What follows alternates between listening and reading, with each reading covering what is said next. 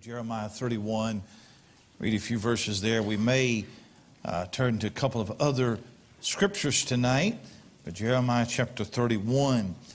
I am, very rarely do we come to church and talk much about current events, political events, geopolitical events, those things.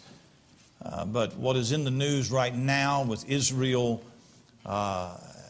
is certainly of importance and certainly of interest to us. It should be because it does concern Israel. And I want to address that tonight. I'll give you a little bit of history, a little bit of background, and then we'll look at some scriptures tonight and try to have a biblical perspective on what is happening. I'm going to do everything I can tonight. This will not be a political screed. All right, it could turn into that. I don't want it to be that. If you are a liberal or a Democrat, you'll probably not enjoy tonight. Okay, but this is not. It's not a political rally. It's church, and we're interested in what the Bible has to say. And so Jeremiah 31, we'll just begin in verse 10. Just read a few verses here. Hear the word of the Lord, O ye nations, and declare it in the isles afar off, and say, He that scattered Israel will gather him and keep him as a shepherd doth his flock. For the Lord hath redeemed Jacob and ransomed him from the hand of him that was stronger than he. Therefore they shall come and sing in the height of Zion, and shall flow together to the goodness of the Lord for wheat and for wine and for oil and for the young of the flock and of the herd. And their soul shall be as a watered garden, and they shall not borrow any more at all. Then shall the virgin rejoice in the dance, both young men and old together. For I will turn their mourning into joy, and will comfort them, and make them rejoice from their sorrow. And I will satiate the soul of the priests with fatness. My people shall be satisfied with my goodness, saith the Lord. And then just turn over here to verse 35, same chapter. Verse 35, Thus saith the Lord, which giveth the sun for a light by day, and the ordinances of the moon and of the stars for a light by night, which divideth the sea when the waves thereof roar. The Lord of hosts is his name. If those ordinances, sun, moon, stars, if those ordinances depart from before me, saith the Lord, then the seed of Israel also shall cease from being a nation before me forever.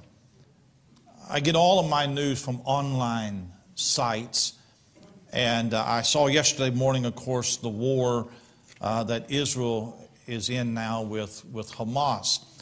Hamas is the terrorist arm, at least one of the terrorist arms of the Palestinian Authority. They occupy and control what is known as the West Bank and the Gaza Strip in Israel. They are funded by Iran. This is not opinion. This is fact. Amen. So when Hamas attacks Israel, it is a proxy war between Israel and Iran. Right. It's much like the United States using Ukraine to wage a war against Russia. So Iran uses Hamas to wage war against Israel. Right. So early Saturday morning, Hamas launched different reports. One report is 3,500. The other report is 5,000 rockets into Israel. Called on all Palestinians to invade Israel. They came in, crossed the border, paragliders. You've seen the reports. Several hundred Israelis have been killed, many hundreds more wounded, many civilians kidnapped, not just Israelis, but Americans and different nationalities.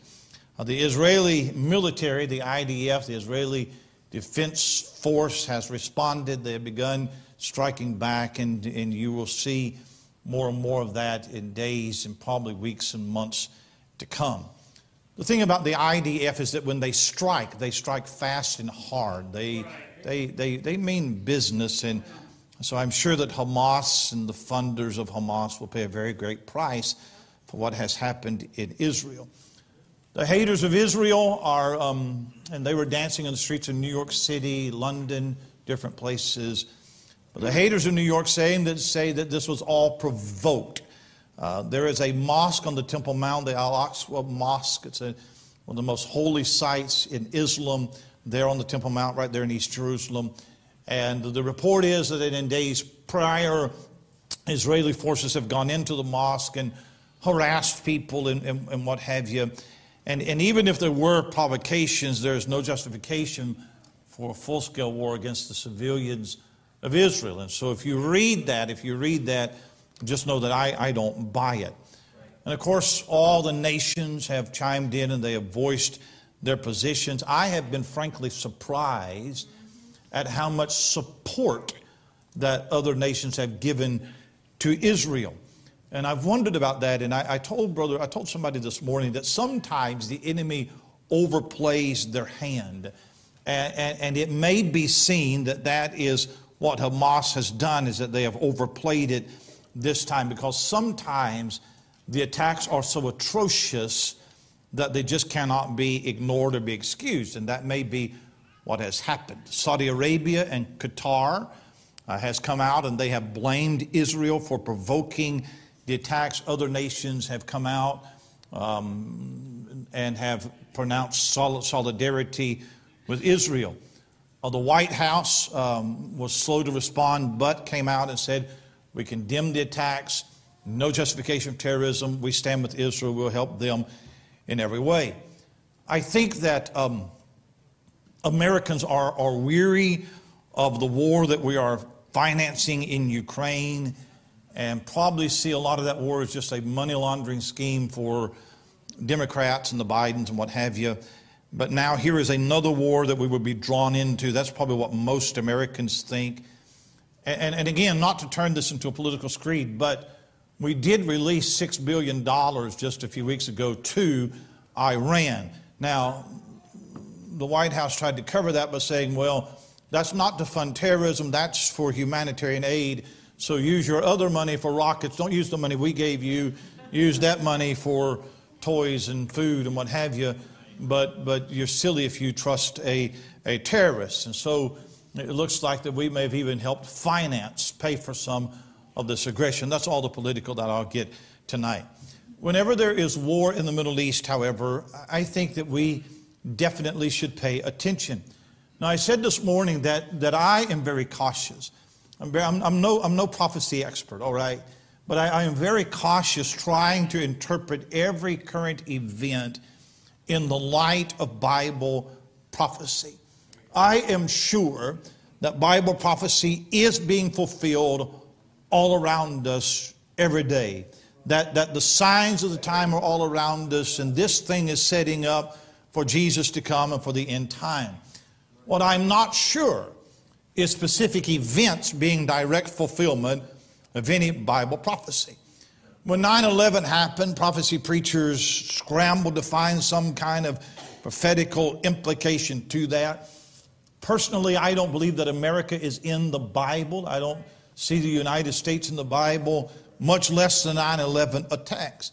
What we are sure of is that the Middle East is the epicenter of Bible prophecy. It is all going to run right through Israel. And if you want to see prophecy being fulfilled, then look at Israel, not America. And for that reason, I'm always interested in what's going on in that part of the country.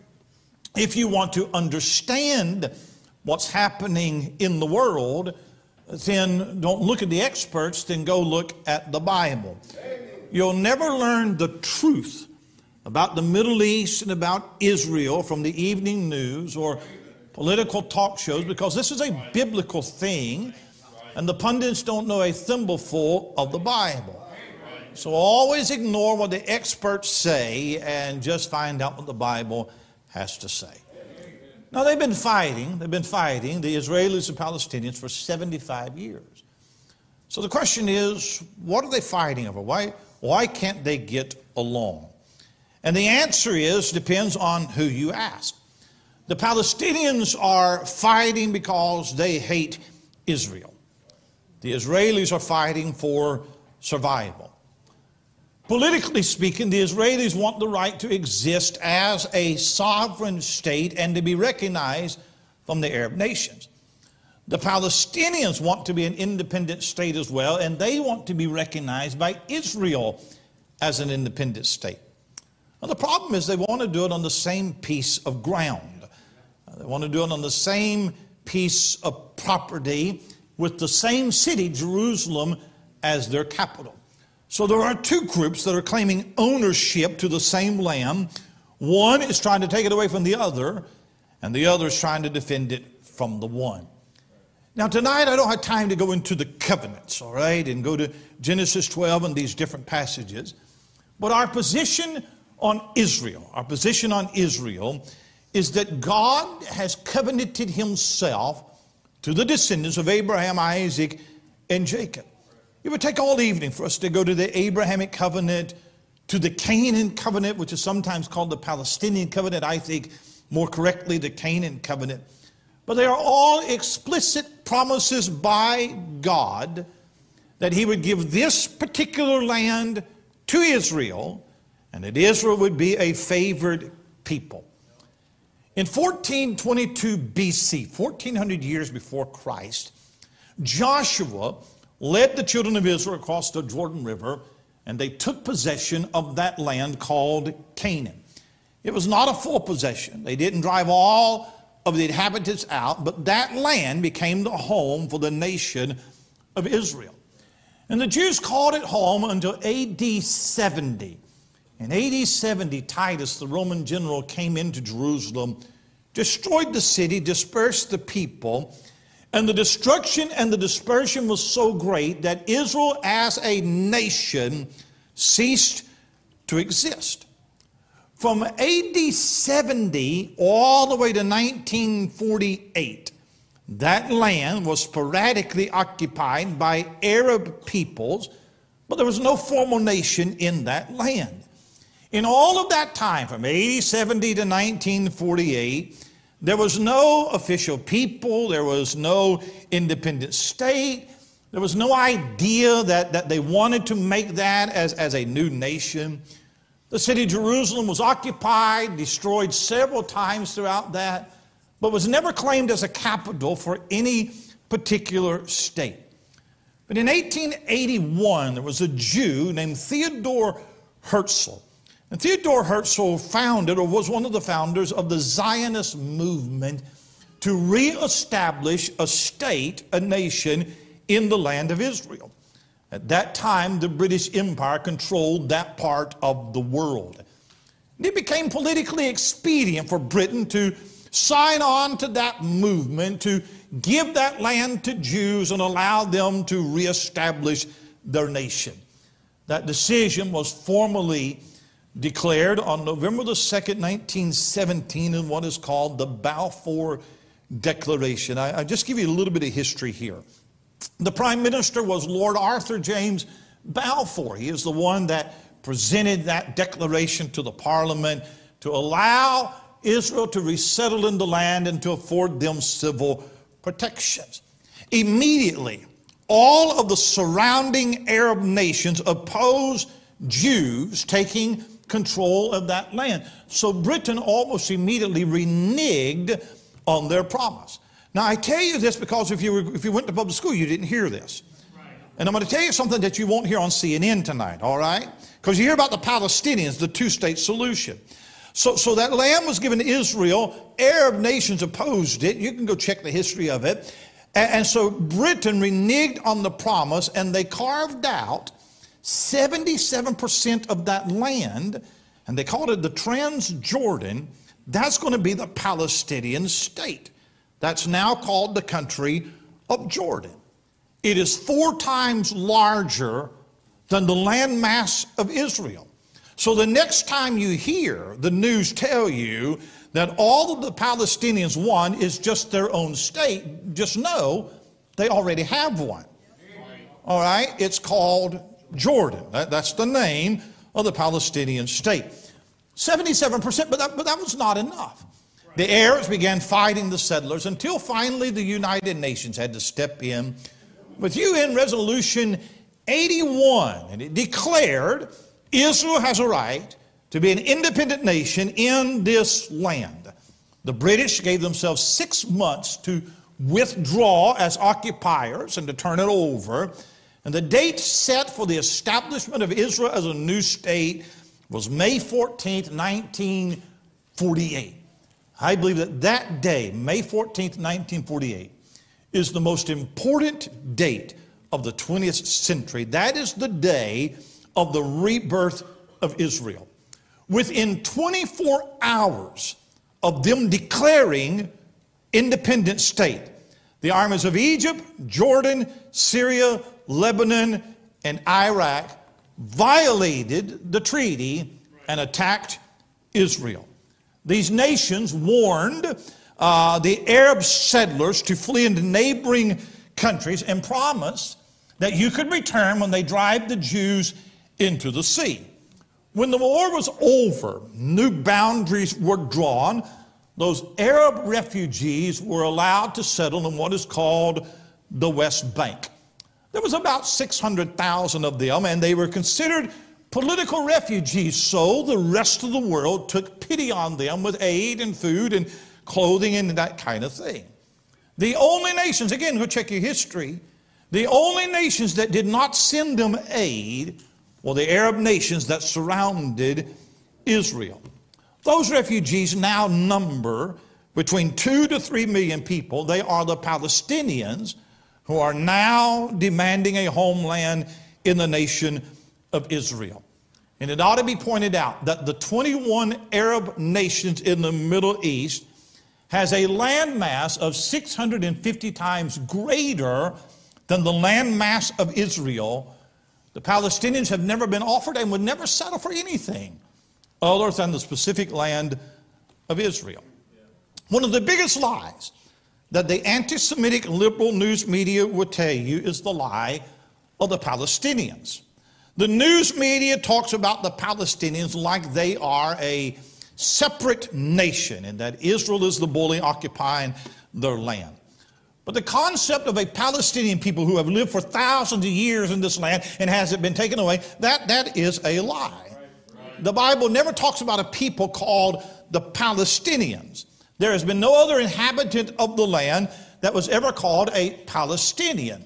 Where the word actually comes from, Palestine, and this is the reason why I don't call it the Palestine covenant, I call it the Canaan covenant. Well, the term Palestine, and I'll get off the history here just real quick, it goes all the way back to AD 130. In AD 130, the Romans had destroyed Jerusalem in AD 70, and now they came back in AD 130 to rebuild the temple, or the city. And they rebuilt the city as a pagan city. They rebuilt a temple, and it was a pagan temple. And the Jews in the land living there revolted, and hundreds of thousands of them were slaughtered. And the Romans named Israel Syria Palestine in spite of the Jews. And the Jews living there became known as Palestinians, and that's where the name comes from. However, in 1948, when the Arabs had to flee Israel in the war, they began to claim that they were Palestinians and that the land had always belonged to them, and now the news media propagates that lie. There is no language known as Palestine. There is no distinct Palestinian culture. There has never been a land known as Palestine governed by Palestinians. One of the founders of the PLO, the Palestinian Liberation Organization, here's what he said. He said, the Palestinian people do not exist. The creation of a Palestinian state is only a means for continuing our struggle against the state of Israel for our Arab unity. Only for political and tactical reasons do we speak today about the existence of a Palestinian people. Since Arab national interests demand that we posit the existence of a distinct Palestinian people to oppose Zionism. That's one of the founders of the PLO. Now, I'll stop with the history of it, all right? But you can look at the Six-Day War. You can look at the Yom Kippur War in 1973. There have been peace accords like the Camp David Accords. Every president has tried to put them together. Israel has always been pressured to trade land for peace. They're realizing that experiment has not worked. Israel is called the occupiers of the Palestinians' territory, and that is a lie. The United States has always been an ally of Israel, but we have used that alliance to push Israel into a very dangerous position. Israel is full of liberals, just like America is. Their government is very, very liberal. It's atheistic. It's very left-wing, and they have not done themselves any services as well. We have pressured them into giving away Gaza and the West Bank, and in so doing, we have allowed the enemies of Israel to exist 11 miles away from Tel Aviv, just 11 miles away. Now, whenever there is war in Israel, we think automatically of prophecy, because we know that Israel will be at the center of end-time events. We know that Antichrist at some time will make a covenant with Israel, that there will be an interlude of peace, and then there will be war. We won't get into this tonight. Some think that Israel will make that covenant with Israel out of a position of strength. After they've been battered and about to be destroyed, and he comes in as a peacemaker. Others believe, I would probably favor this, that they make this position, this treaty from a position of strength. And I would go to Psalm 83, and that's something for another time. We know that the greatest end-time wars will involve Israel. It will involve Russia. It will involve China. And we don't know if this is one of those wars or if this is just another war. When is the battle of Gog and Magog? When is the battle of Psalm 83? When is the battle of Armageddon? But keep your eyes on Israel, because all end-time events run through Israel. The greatest mystery in the world today is the nation of Israel. Frederick the Great of Prussia was a staunch Lutheran and was a very religious man. But he started reading the writings of Voltaire, and he began to doubt his faith. Wasn't sure if he's a believer or an agnostic. He didn't know. So one day Frederick the Great called in one of his court chaplains and said, I want you to forget your philosophy. I want you to forget your theology. I need proof that there is a God. I need proof that the Bible is the Word of God. And that court chaplain knew his Bible. And that court chaplain looked at Frederick the Great and he said 2 words and walked away. I need proof that there is a God and that the Bible is the Word of God. That court chaplain looked at him and said, the Jew. And turned around and walked away. Do you realize that the Jewish nation is the only nation whose origin can be, ancient nation, whose origin can be traced with absolute certainty? No one knows who the first German was. No one knows who the first Spaniard or the first Chinese was. But everybody knows that Abraham is the first Hebrew. There's probably nobody in here that could tell me how the Phoenician Empire got its start, all right? If you can, then you are a true historian. I doubt that you know the birth of the Babylonian or the Roman Empire, but we do know the exact beginning of the nation of Israel.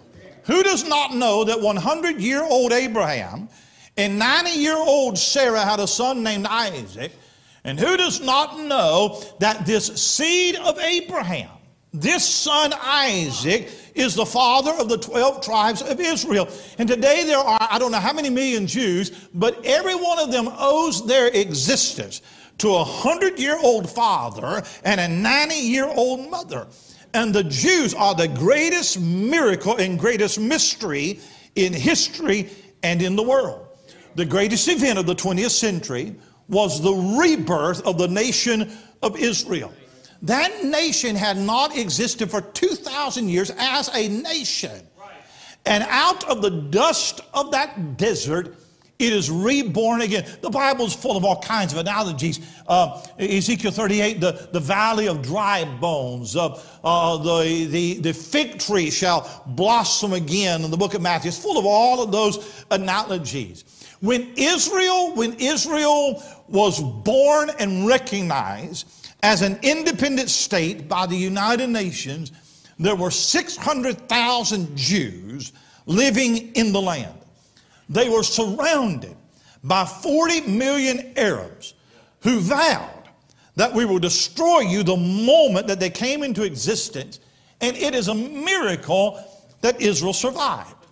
The day that Israel became a nation in 1948, they were outnumbered 40-1 in troops, 100-1 in population, and 1,000-1 in military equipment. Remember that Great Britain controlled that land. They controlled that land. And before they were declared an independent state, Britain did not allow the Israelis to own a gun. They were not allowed to own weapons. They made it illegal. The law was in effect up to 24 hours before the birth of the nation. Within 24 hours of being born a nation, now all of a sudden they are attacked. How are they going to defend themselves? I've got a book in my library. It's an old book. It's called Old Jerusalem. And it's the history of Jerusalem, and it talks about that. They went from not being able to carry a gun to having to defend themselves against 40 million Arabs who are armed to the teeth. So they took boiler plates and they welded them to school buses to make tanks. They took hoe handles and broomsticks in the battle.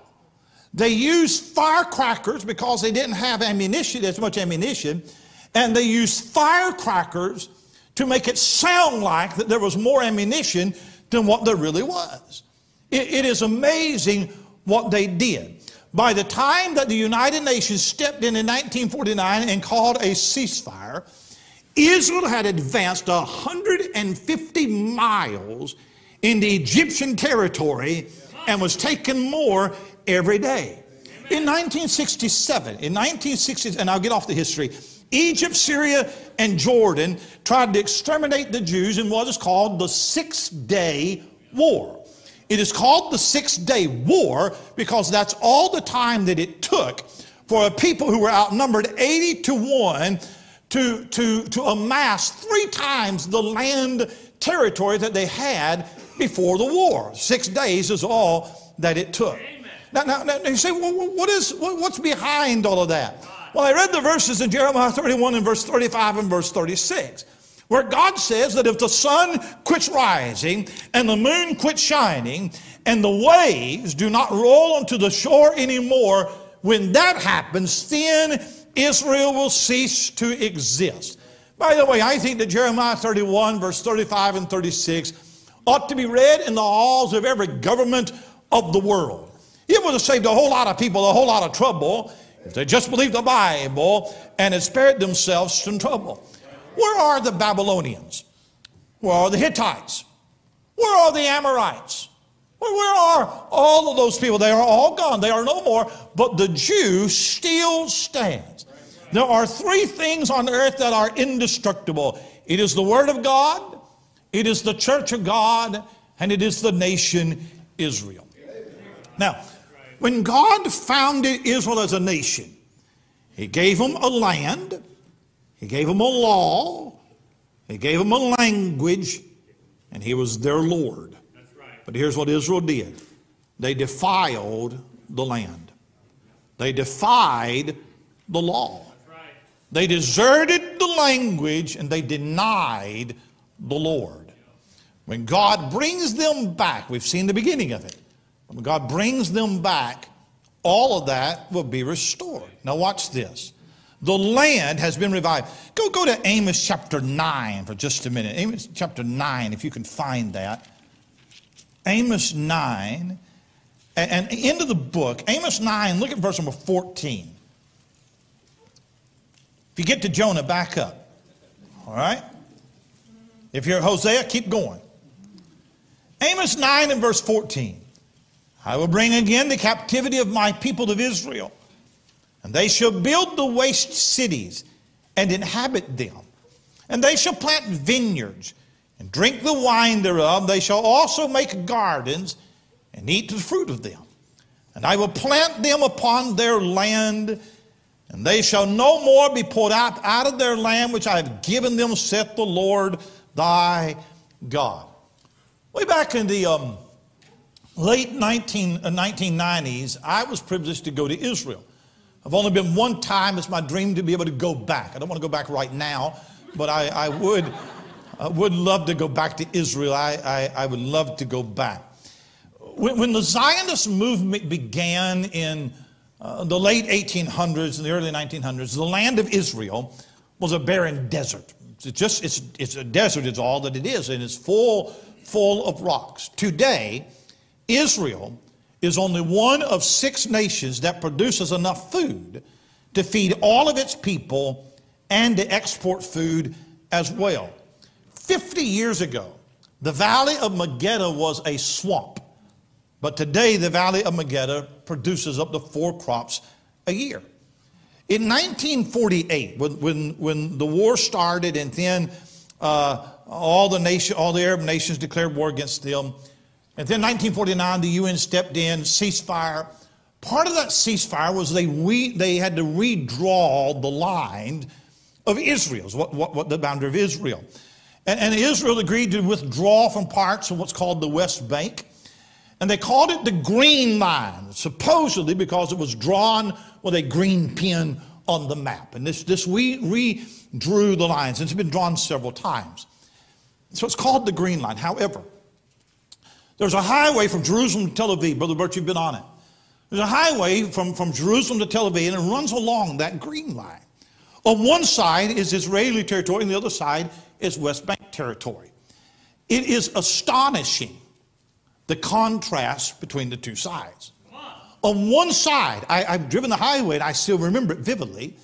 The landscape is lush, it is green, there are vineyards, and you can see where they've taken rocks and built rock fences and what have you, and it's producing and it's growing. And on the other, and I'm not being racist at all, but on the other side, it's just as barren as it can be. Just as barren as it can be. Where those Israelis, where those Jews came in, crops are growing, and the Bible says in Isaiah 35, the wilderness and the solitary place shall be glad for them, and the desert shall rejoice and blossom as the rose. That's happened. That has happened. That land has been revived. There is a settlement in the Gaza Strip. There was a settlement of 17 different cities called Gush Katif. Gush Katif.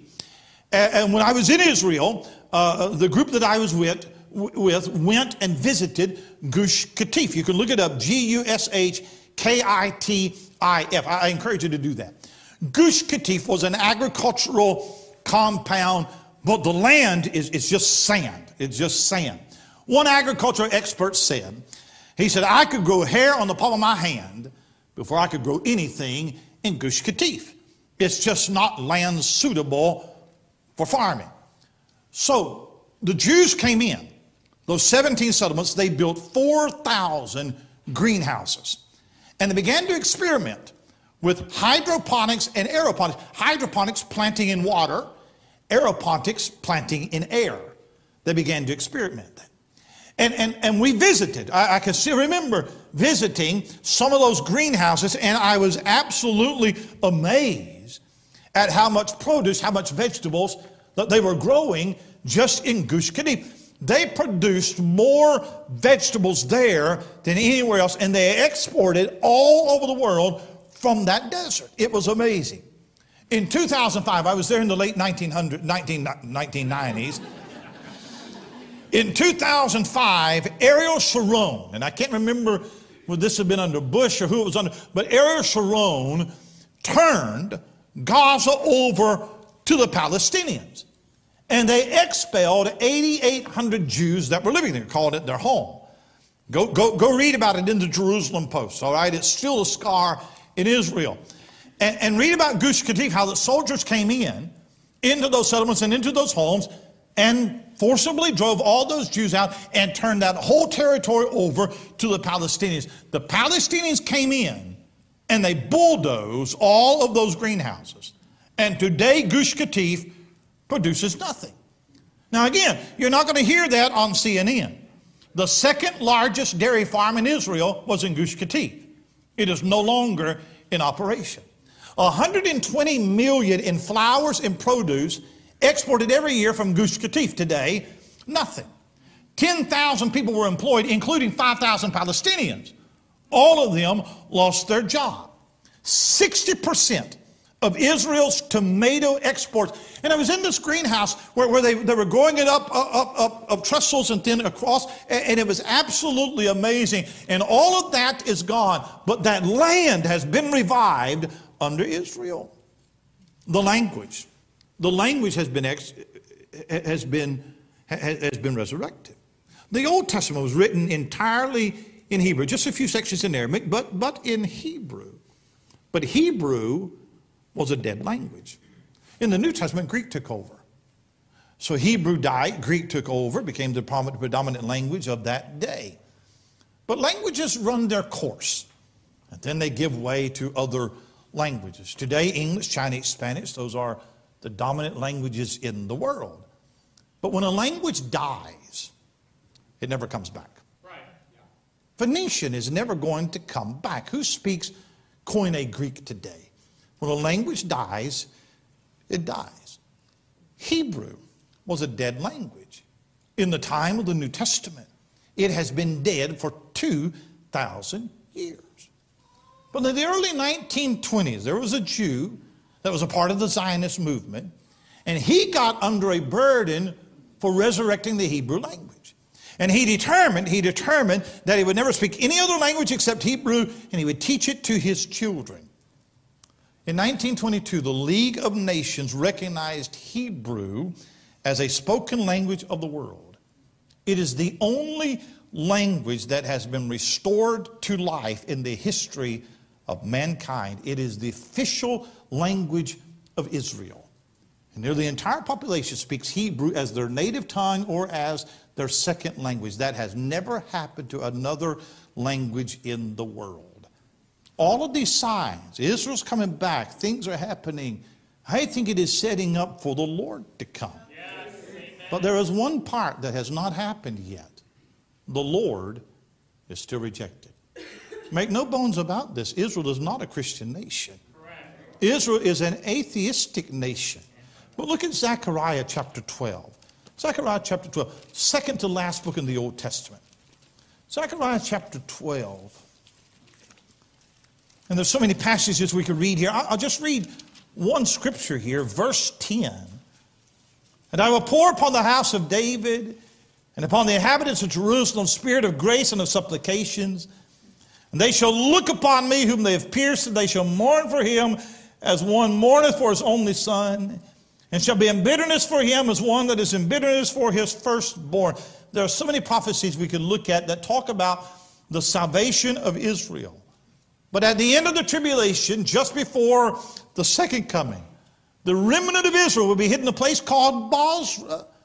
And they're going to look to God for their salvation. And Christ is going to come at that moment.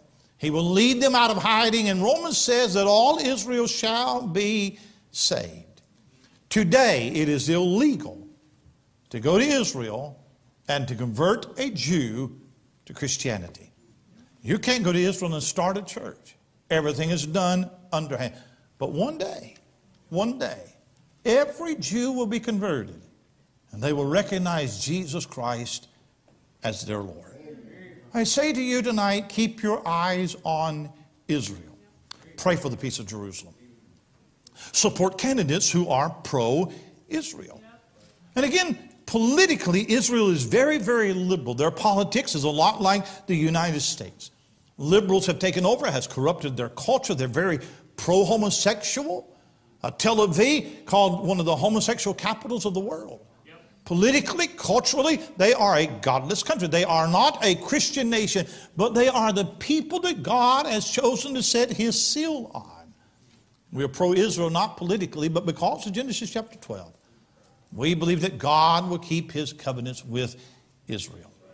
Now, I will watch the news on Israel as this progresses because I'm interested. I will tell you that I have absolutely no idea how it turns out. None. I sat this morning early and watched a video by Carolyn Glick. Carolyn Glick is the editor of the Jerusalem Post, and she posted a video on the Jerusalem Post, and I was surprised at it. She was giving her view of things, and I'm not familiar with her, but she basically said that the Israeli government has to wake up.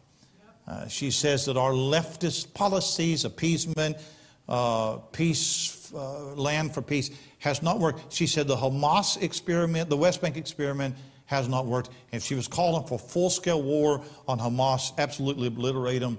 And she said what Netanyahu says, I don't know if he means it, but she said that if you are a citizen in Gaza, get out, because we're going to destroy it. And she said if everybody's concerned about the civilians, then take them in. But we have to go in, and we have to absolutely obliterate Hamas. Now, here's what I say. Here's what I say. I agree with that, but I don't rejoice in that. Okay?